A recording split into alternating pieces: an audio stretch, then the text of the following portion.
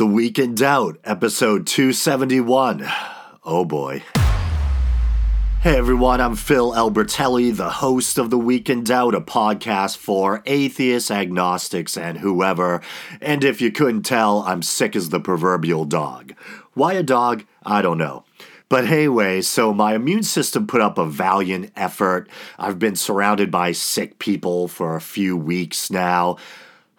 But alas, I've finally succumbed to whatever it is that's going around, some kind of brutal cold or something. I was almost going to just re-release an old episode, but then I thought, what the heck, I'm just hanging around here rotting, might as well do something and try to get something out there for you guys. So I guess some shout-outs first. So a shout-out to Robert Al Pacino for liking the Week in Doubt Facebook page. I'm a fan of both your movies, and it's good to see that you're of one flesh now. And then also, I'd like to give a shout out to, I don't know if they want to be named on the air, because I know that they go by an alias on their own show. So I'm just going to thank someone, hopefully you know who you are, for also liking the Week in Doubt Facebook page. Okay, so some corrections. Remember a couple episodes back, I was discussing a story about the Church of Sweden and the gender of God. And I went into the Old Testament and discussed some of the terms used for God and what gender they imply. And I specifically mentioned a phrase involving the word Elohim.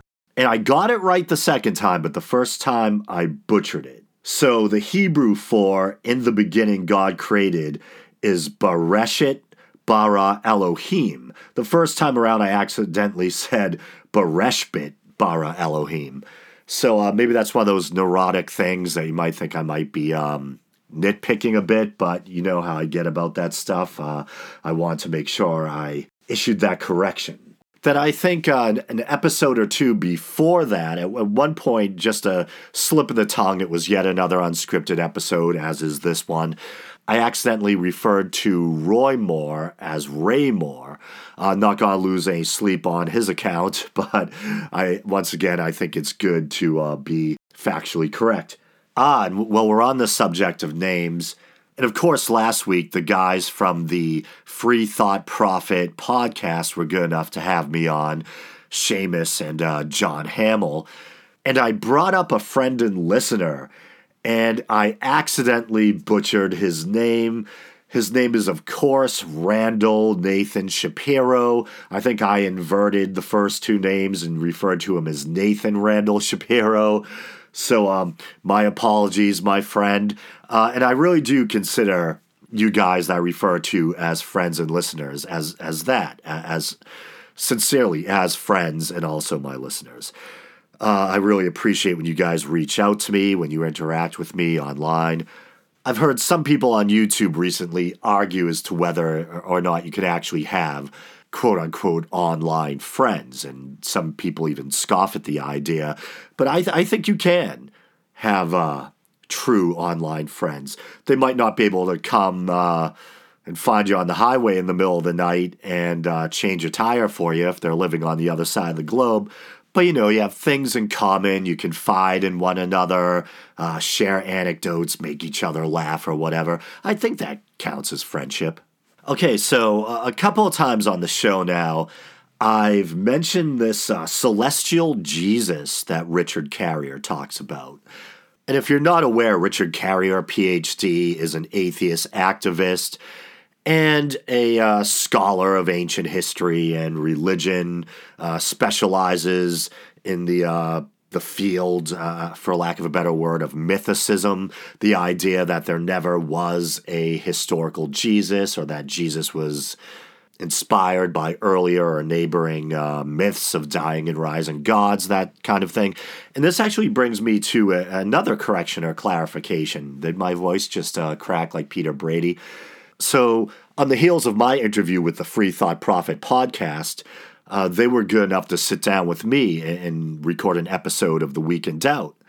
And if you listen back to that episode, there's a part where it might be a little confusing. It sounds like we're talking about a specific religious scholar, but no name is given.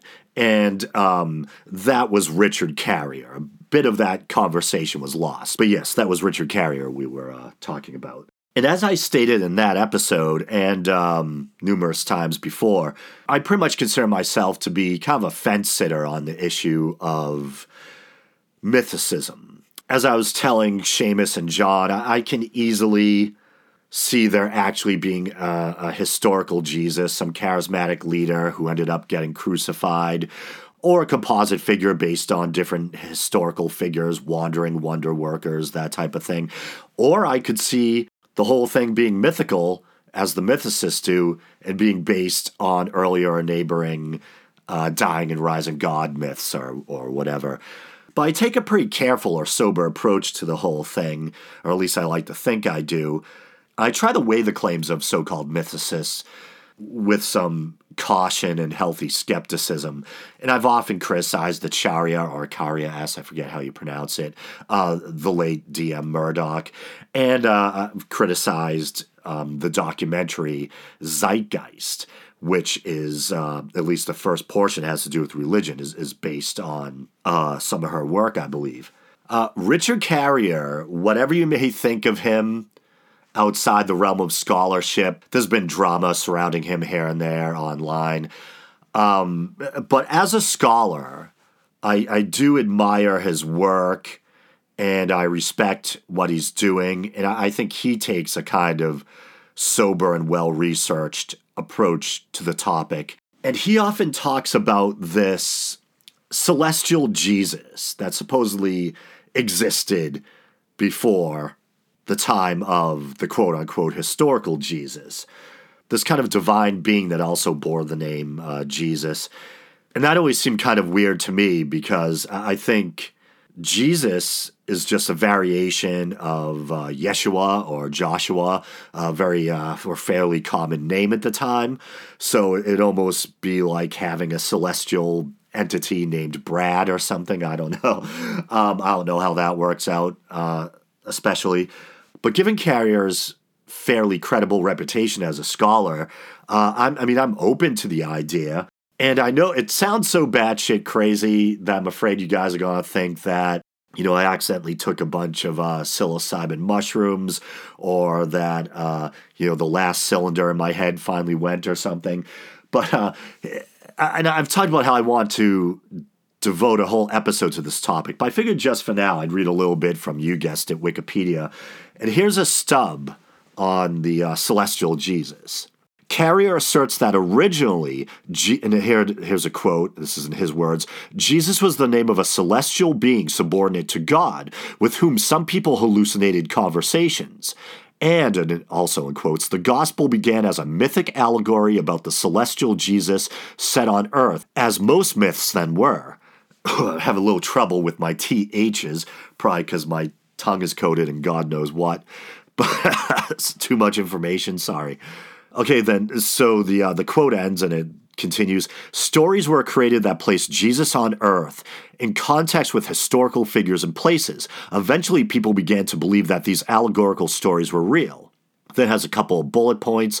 A celestial being subordinate to God. Carrier notes Jesus was originally a god, just like any other god, properly speaking, a demigod in pagan terms, an archangel in Jewish terms, in either sense a deity who is later historicized. There's another bullet point. Hallucinated conversations. Carrier gives example Joseph Smith, the founder of Mormonism, who declared that he had conversations with the angel Moroni.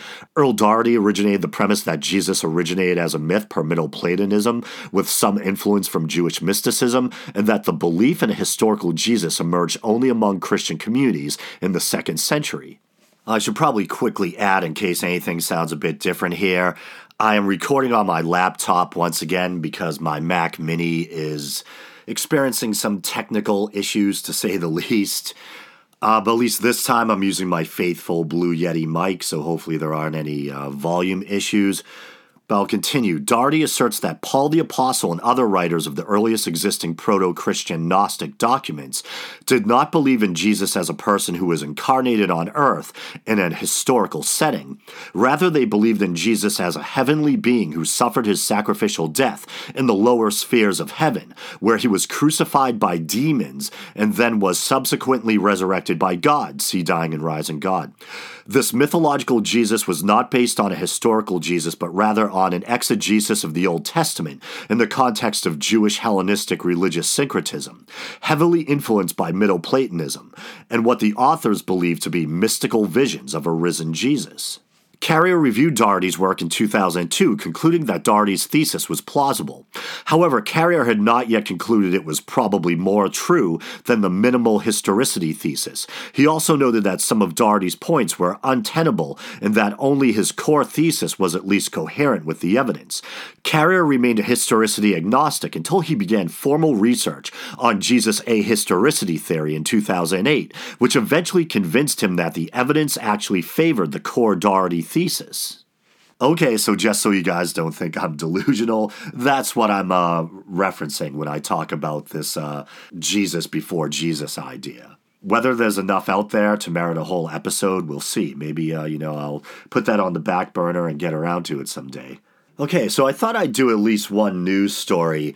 And I know some of you guys out there aren't big Young Turks fans. I don't know what exact proportion of my audience are or aren't.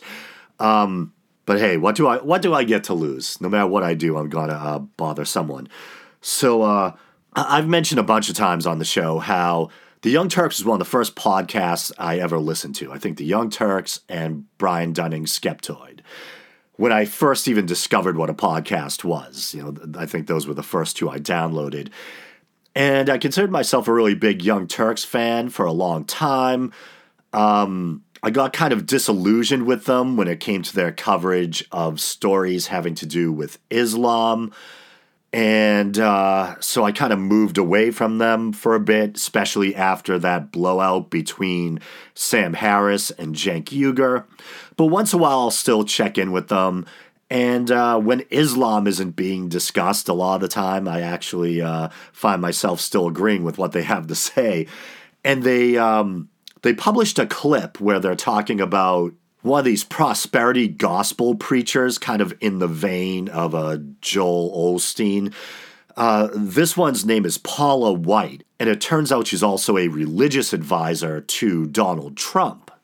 And so it seems she was trying to convince her, I don't know what you would call them, listeners, parishioners, I don't know, into giving her up to the entirety of their first month's salary or earnings of the new year, of the first month of the new year, this January.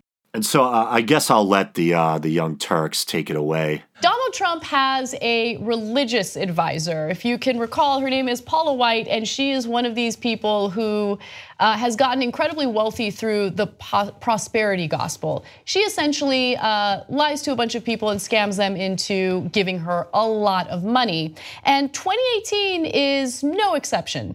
She is now pushing for something known as first fruits, which sounds really weird. That's what Roy Moore wanted. But we'll explain what it is. I'm trying not to, let's not go off the rails here, okay? Let's talk about what first fruits really are.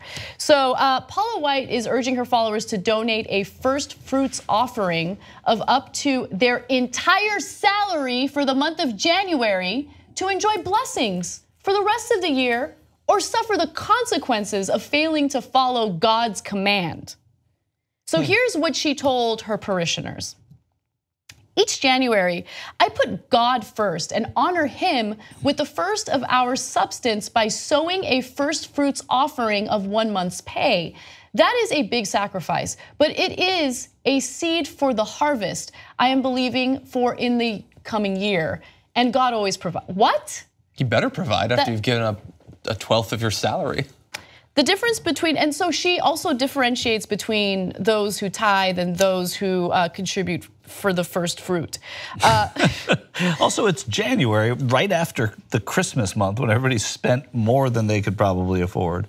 I mean, wow. Okay, so the difference between tithe, this is her speaking.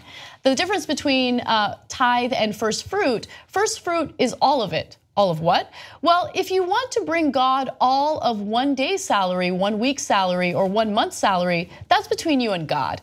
I try to bring a month's salary, but at the very least, every year I give God a week's salary. Like, she's trying to convince people to give her a significant portion of their pay. And we're not talking about rich people. Like, she's not hanging out with the Koch brothers and, asking for, maybe $1,000 at the beginning of the, no, she's like, these parishioners are not wealthy people and she's totally taking advantage of them. She also says God claims the first of all things, it rightfully belongs to him. So why are you telling your parishioners to give you money? Because you're not God. And so I think Anna was spot on there. That was actually my big question. Who made you God's money manager? Why should all these people be giving you money? And that is a heck of a sacrifice for most people. I mean, whether it's a whole week's pay or a whole month's pay.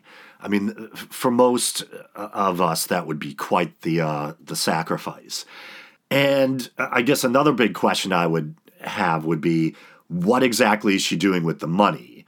I mean, is she building some gargantuan, garish cathedral? Is she adding on to her mansion, treating herself to a couple of new cars or whatever? Or does she really do a significant amount of charity work? And would this money actually be going to good causes? And even if that's the case, still how much of this money is going directly into her personal coffers and increasing was probably an already lavish lifestyle. It also made me think of that George Carlin routine. God needs money. He always needs money. He can make the whole universe, but money just can't seem to hold on to it. So, I mean, I guess, once again, that's the big question. If she was taking all that donated money, save for enough to maybe keep her lights on or something like that, and was using it to help the sick and the needy, I would say, all right, I still think that would be quite an imposition to ask of people to give up a week or a month's salary. But something tells me that's probably not the case. I'm sure a good deal of it probably goes into her personal coffers for her personal use. It is called the prosperity gospel, after all. And this is Wikipedia too. Prosperity theology, sometimes referred to as the prosperity gospel, the health and wealth gospel, or the gospel of success, is a religious belief among some Christians who hold that financial blessing and physical well-being are always the will of God for them, and that faith, positive speech, and donations to religious causes will increase one's material wealth. Wow. If I'm not mistaken, wasn't there an or else in there too? Like, give your first fruits to the Lord, or else. Wow. According to Google, her net worth is $5 million. And there are a few different results when I Googled Paula White, house, mansion, whatever. In fairness to her, I'm not sure if any of those image results are actually authentic or not. But if so, it looks like she's doing all right in that department too. I would imagine a good percentage of her income must go to hair and makeup. Holy crap. I'll include a picture in the YouTube version. I imagine there's got to be something in the Bible about modesty. But let's see. So I'm going to the Week in Doubt Facebook page to see if I can find anything entertaining. It's a cute little image I found on Twitter. How to become an atheist, 3 easy steps. 1, pick any god besides your own. 2, give reasons why you don't believe in it. 3, apply now same reasons to your own god. Let's see. And I've covered stories over the years about Bill Donohue, the notorious Bill Donohue of the Catholic League. So here's a story from Pathos. Bill Donohue, the Catholic Church is a quote-unquote model for handling sexual misconduct. And this is dated January 10th, 2018. So today, okay. Yeah, so it was either a toss-up between this or an old story about a giant 7-foot crucified frog. Don't worry, the frog was a sculpture. But, yeah. So, and this is by Hemant Mehta. It's good to let's see if I can make it through this with my voice. Speaking of frogs, it's good to see Hollywood and many other industries coming to terms, albeit slowly, with their sexual harassment problems. But Bill Donohue of the Catholic League has some advice for them. If they want to navigate the issue properly, they should really look to an organization that has done everything right regarding abuse, the Catholic Church. The clergy sexual abuse scandal in the Catholic Church made headline news in 2002, even though most of the offenses took place from the mid-1960s to the mid-1980s. Over the past decade and a half, the Church launched many new policies to check this problem. The result being a dramatic reduction in cases of abuse. Indeed, there is no institution in the nation today, religious or secular, that has a better record in dealing with sexual misconduct than the Catholic Church. So I guess this must be a quote from Bill Donohue. Definitely doesn't sound like Hemant Mehta. And it continues, the Catholic Church's policies on sexual misconduct provide a model for all organizations and professions. It is high time it received credit for the progress it has made. More important, those who have been its harshest critics need to learn from what it has accomplished and start instituting policies that mirror those of the Church. That has a gif of Seth MacFarlane on Jimmy Fallon doing a spit take. Yes, the industries where victims were afraid to speak out for fear of retribution and who are finally and courageously telling their stories should follow the lead of the institution that allowed pedophiles to simply transfer churches for decades. If the Church's problem has finally abated, it's because a lot of those culprits are dead. No one should ever look to the Catholic Church for moral guidance when it's the same organization that continues to fight LGBTQ rights, treats birth control as kryptonite, and won't allow women in leadership roles. And Donohue, as usual, is lying about the Church's record. Just last year, the Royal Commission into Institutional Responses to Child Sex Abuse in Australia noted that 7% of priests who worked in Australia between 1950 and 2009 had been accused of child sexual abuse. The problem didn't just magically stop in the mid-1980s. It's still happening, just less so than before. But when you go from a failing grade to a D-, you don't deserve a victory parade. Well said, Hemant. Okay. And I might call that a wrap. I just feel absolutely miserable. I hope I don't sound too delirious. This was an unscripted episode. I hope someone out there enjoys it. So this has been The Week in Doubt. As always, thanks for listening. You guys know the drill. Please like the Facebook page. If you want, follow the show on Twitter. Please check out the YouTube channel. If you do, please like or subscribe.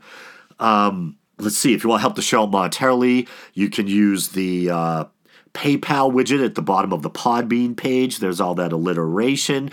And there's also a Patreon-esque feature on the Podbean site now, too, where you can become a patron through there, or you can use patreon.com/theweekindoubt and donate as little as 99 cents a month. And not looking for any Paula White money, not looking for the first week or first month's paycheck of the year. As I said, 99 cents a month, or whatever you feel like giving, and you can quit anytime you want. All right, brothers and sisters, until next time.